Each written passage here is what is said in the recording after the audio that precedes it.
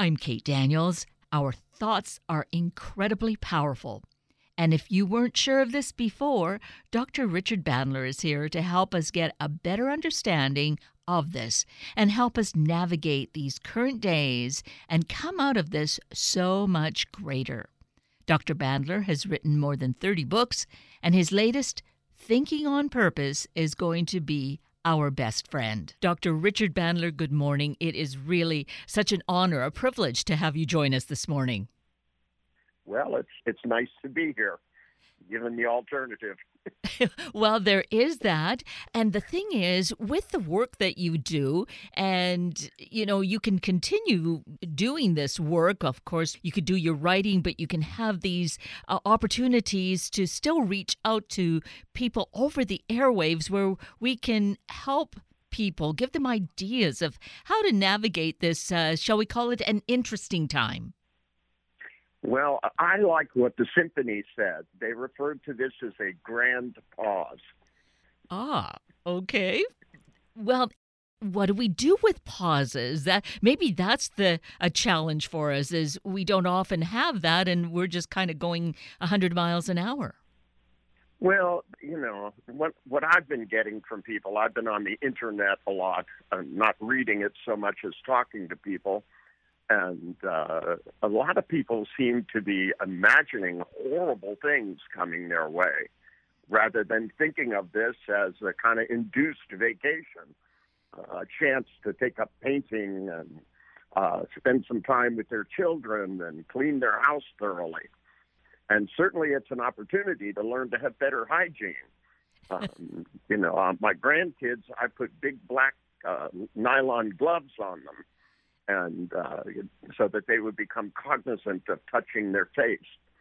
It's an opportunity for us, I've been watching them sterilize planes on television and asking why haven't they been doing this all along?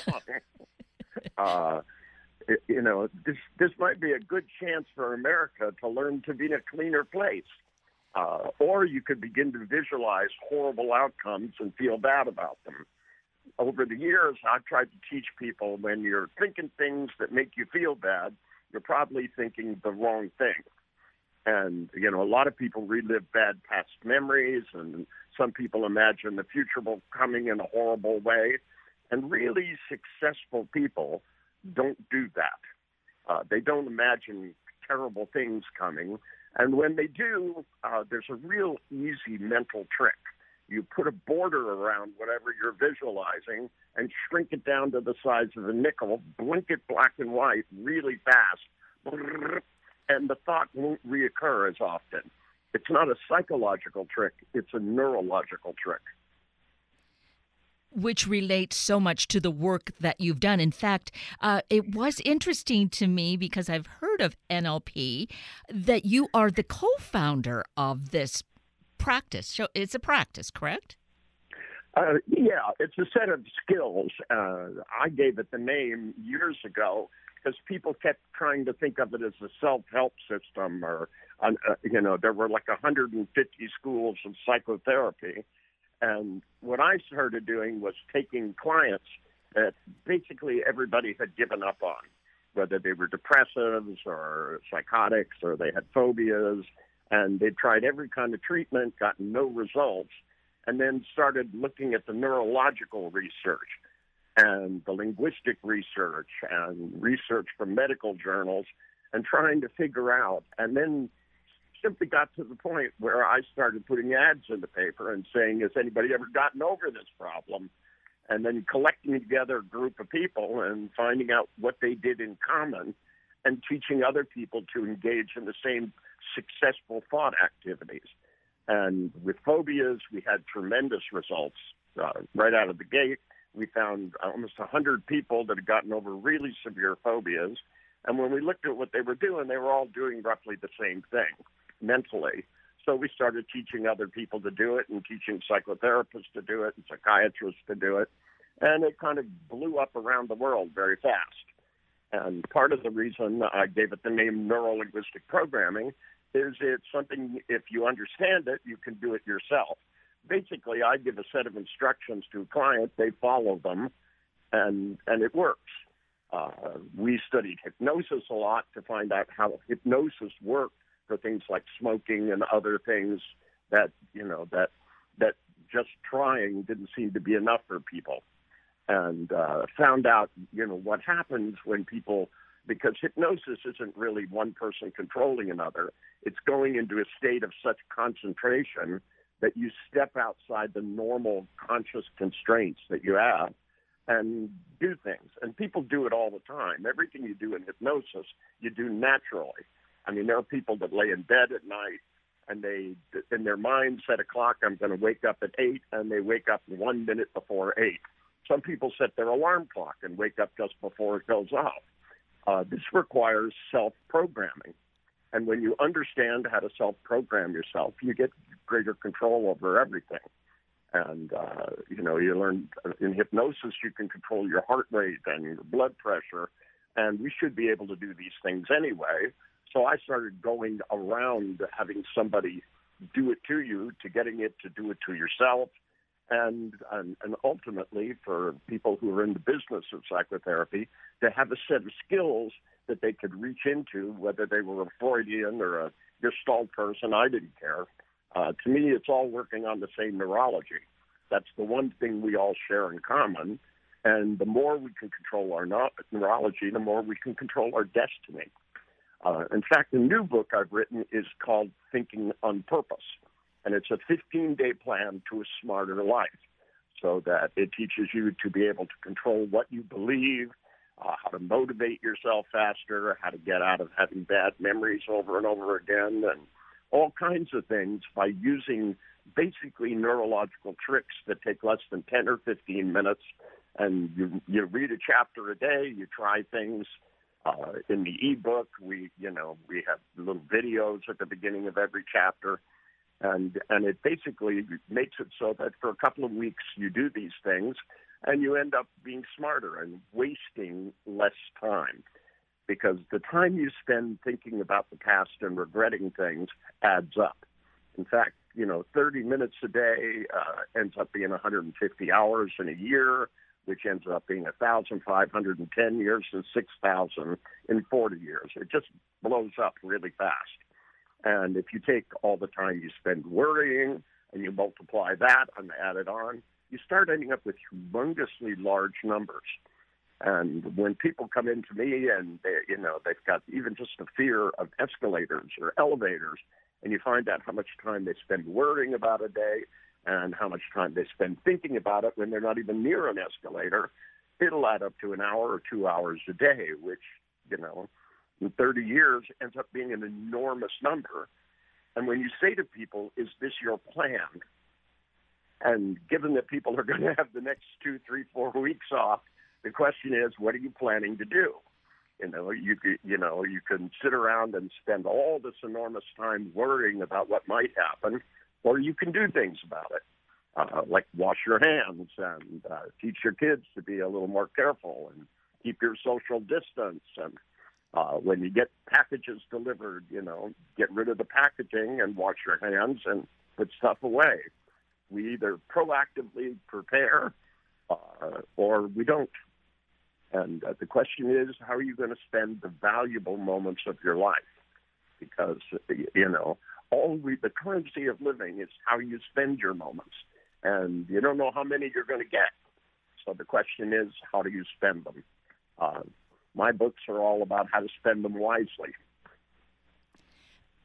And that's the key here that I think is important for us to understand is consciously or unconsciously, we're making that choice of how to spend that time.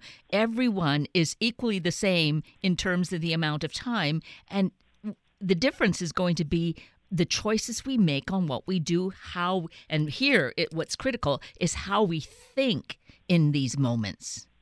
Yeah, well, thinking is either, call it what you will. If you call it regretting, it's still planning.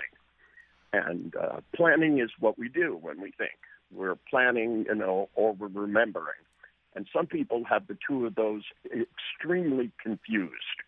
People go, I think I can't do something, and they're not thinking, they're remembering.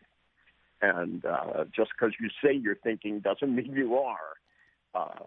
that your ability to change the way you think is the most miraculous thing about human beings.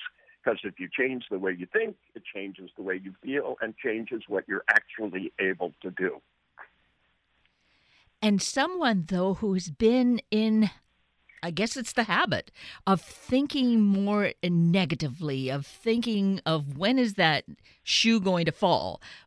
It's maybe more challenging. It takes some real structure to shift that around. But the thing that's important to understand is it can be changed, correct? Oh, absolutely, and easily.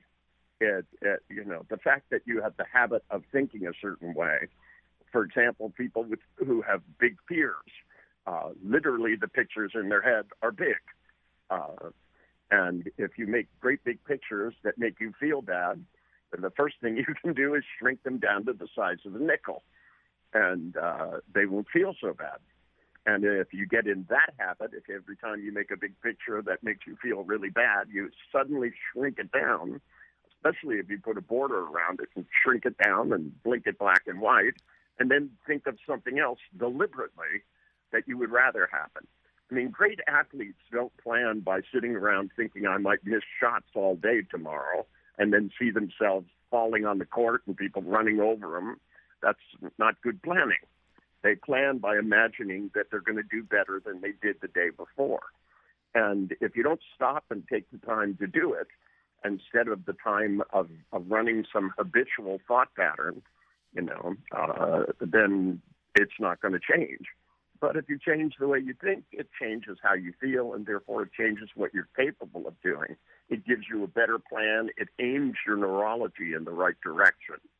The more you're thinking about something, the more everything consciously and, more importantly, unconsciously starts to head in that direction.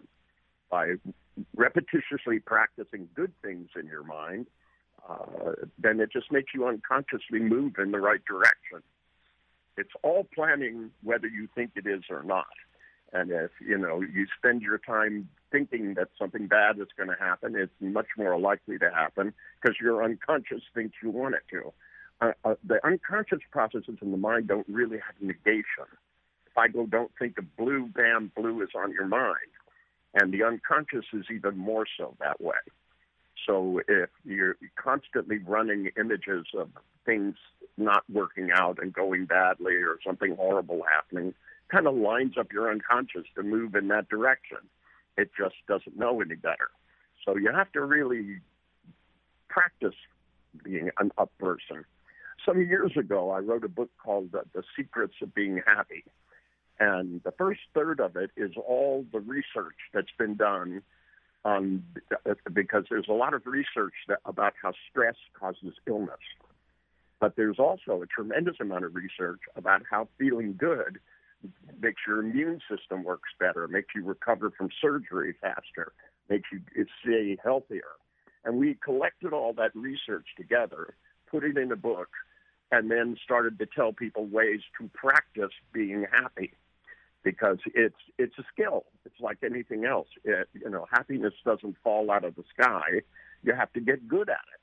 And, you have to practice smiling, and you have to practice thinking that good things are going to happen. You have to actually go out and try things.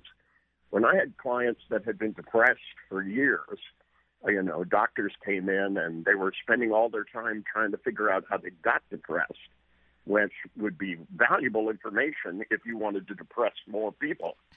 But to me, that was like the last thing they needed to spend time doing was practicing being more depressed and remembering how they got depressed and times they were depressed.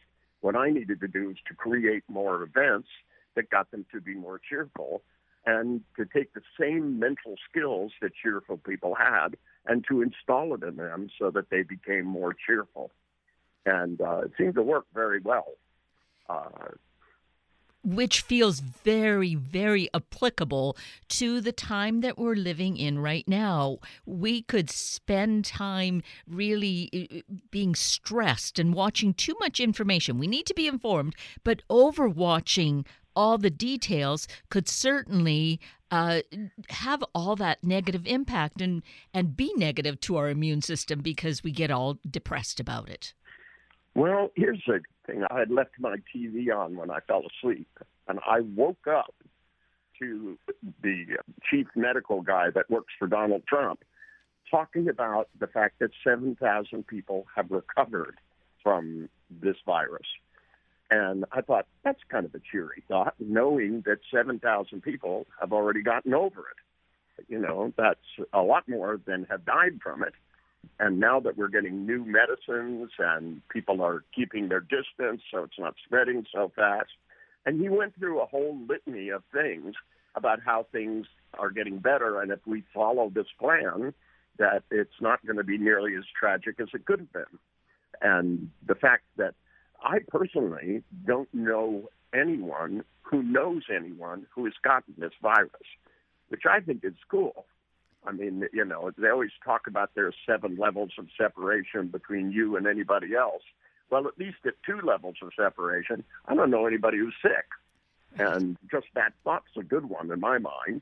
I'm sure there are people out there that know somebody who has gotten sick, but it's a lot more rare than the inverse. And if we're careful and if we wash our hands for 20 seconds like we're supposed to, including your fingers, and try not, you know, get in the habit of not touching your face, because most people touch their face way too much, you know, rub their eyes, you know. When I go outside, I wear sunglasses just to keep me from touching my eyes. It also keeps the pollen out of your eyes as well. So, you know, and I wear ones that are not too dark, so when I go in the supermarket, I can have the lenses on and I can still see.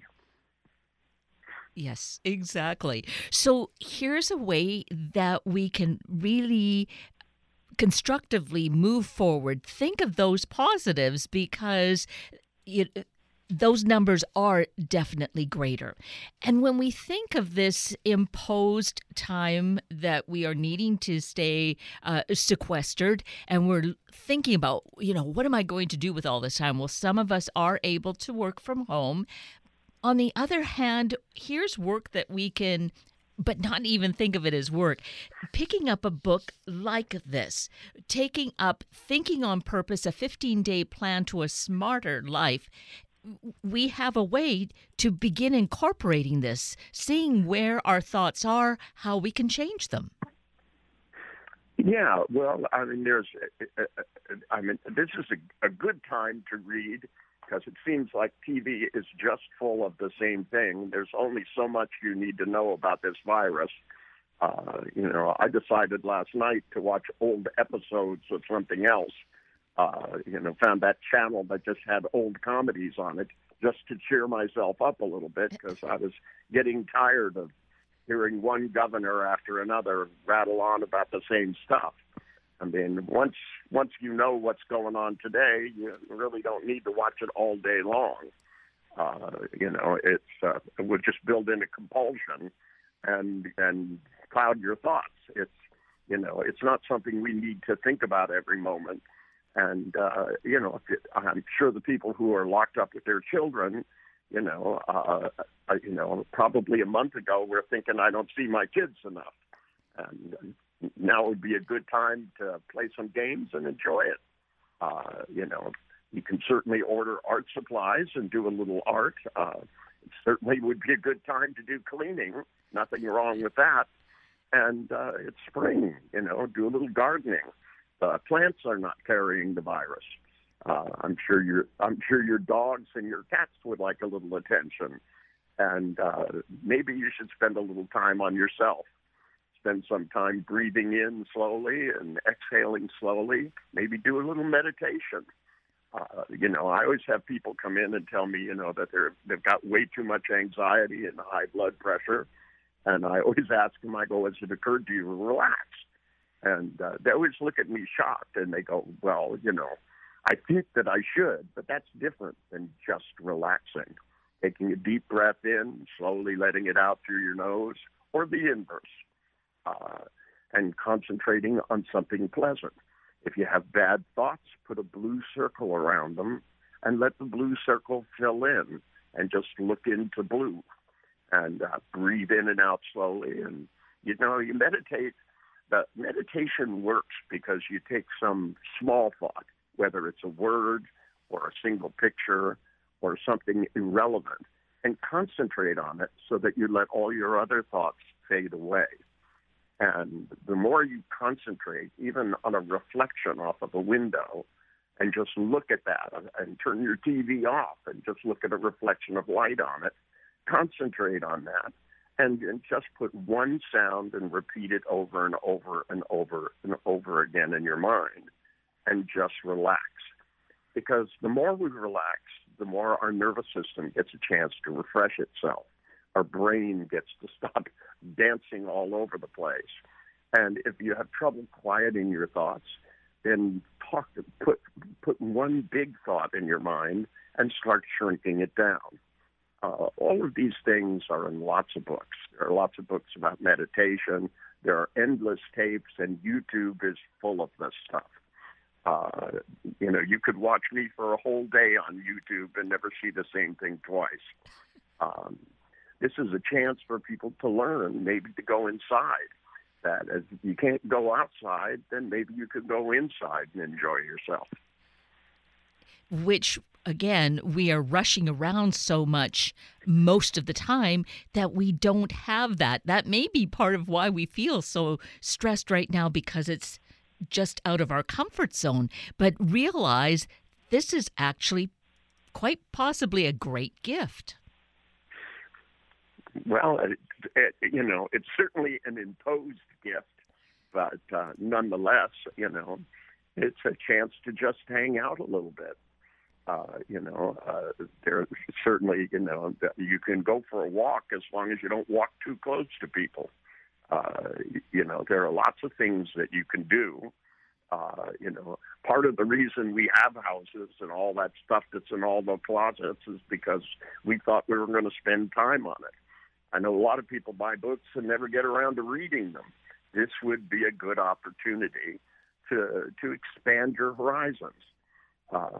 Over my career, I've written 32 books so far, and I'm working on a 33, and I may just get it done because of this, a lot faster than I would have otherwise. It's a chance to finish the things that you haven't finished. There's a closet you haven't cleaned. There's a garage that needs cleaning out.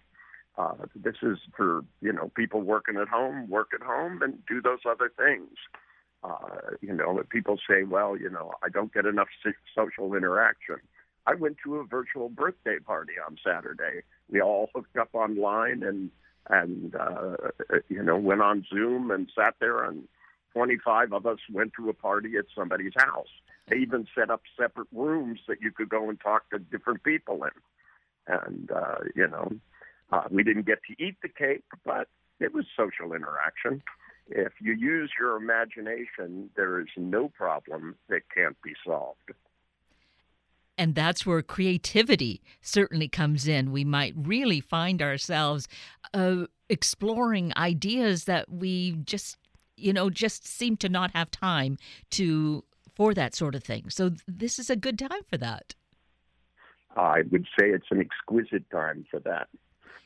Now, one of the things many of the ideas you touched on are really part of different days and tasks that appear in this latest book, Thinking on Purpose, a 15-day plan to a smarter life. What we haven't really touched on is food. This is eating well, because that's definitely an important part of building this great machine of ours, this, feeding our brain. Correct. There are 3 authors to this book. There's myself, Owen Fitzpatrick, and Dr. Glenda Bradstock, who provided a whole way to think about fueling your brain. A lot of people eat just because they're supposed to. A lot of people eat because they're trying to lose weight. But the one thing we should think about is that when we eat and when we take supplements and vitamins, getting just the right things so that the big machine in our head runs with maximum efficiency. And so we donated a whole chapter to this so that people could have a basic understanding and a basic plan of what makes the brain fuel better. And one of the nice things about this book is that while it tells you how to get out of thinking bad thoughts, and while it tells you how to build big and brighter beliefs and how to motivate yourself, it also touches on the physical stuff and talks about if you're going to build a good planning machine, you need to plan how you're going to eat so that your brain works well as your body, because they're not two separate things. They're all one big thing. When I go to academic conferences, they always ask me about the mind-body split. And I'm sorry, but they're all part of the same thing. If you don't have one, you don't really have the other.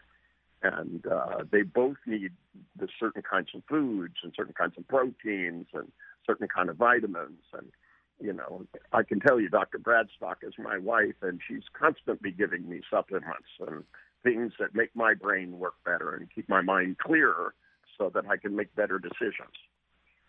So excellent. And the thing that's really great about these days, if we're not able to get out to a store, things are closed down, but online, we can still make these purchases. This book is available as Kindle, so it makes it so simple to make that decision. Okay, this is going to be the roadmap that I need over the next 2 weeks. It certainly is. It's not a demanding book. It's a small book, and we don't go into a lot of theory. We just have good explanations so that people can go through, and you spend 15 days, about 15, 20 minutes max, and you read something and you try something. We have little workbooks in there so that, and if you go to the website, you can download extra pages if more than one person wants to go through it. Or if you get the Kindle edition, you can still download the paperwork so that you can go through and, you know, write things down so that you can plan better, so that you can change the way what you believe is possible and impossible. And the more you believe things, the more likely they are to come true. And, you know, and on top of all of this, never underestimate the power of thought or prayer, either one. You know, a lot of people think because I'm a scientist that I don't believe that there's some intelligence in the universe. And the more you look at neurology, especially the way I have, the more you cannot explain away how miraculous it is. And all the neurons in our brain are all talking to 10 to 100 other neurons. And there's as many of them as in our brain as there are stars in the sky. So the amount of thought that's possible is beyond infinite. And what we're capable of doing with our mind is just barely explored. And it gives people, you know, a really strong foothold to start to harness this power so that they can shift the direction of their life and get more done and be happier and feel more that they're accomplishing things in life. In the book, The Secrets of Being Happy, one of the main things we discovered about people we study people who have been through the worst imaginable things in the world, concentration camps, prisoner of war camps, and yet they came out the other side truly happy people. And part of the reason was that they had a purpose. They kept thinking while they were in the worst situation, when I get out of this, this is what I'm going to do. So we should all be thinking, when this is over, how great it's going to be and how we're going to take full advantage of our lives instead of just go back into the same old humdrum until the next shoe drops. We should be planning to build something much better than dropping shoes. We should be planning to have wonderful lives. And Dr. Richard Bandler, I really feel you've given us so many ideas and prompted us to be moving in that direction. It is just such a gift to have you joining us and inspiring us this morning. Okay, well, you can look me up on richardbandler.com, and it'll give you a chance to see all of this in action. Perfect.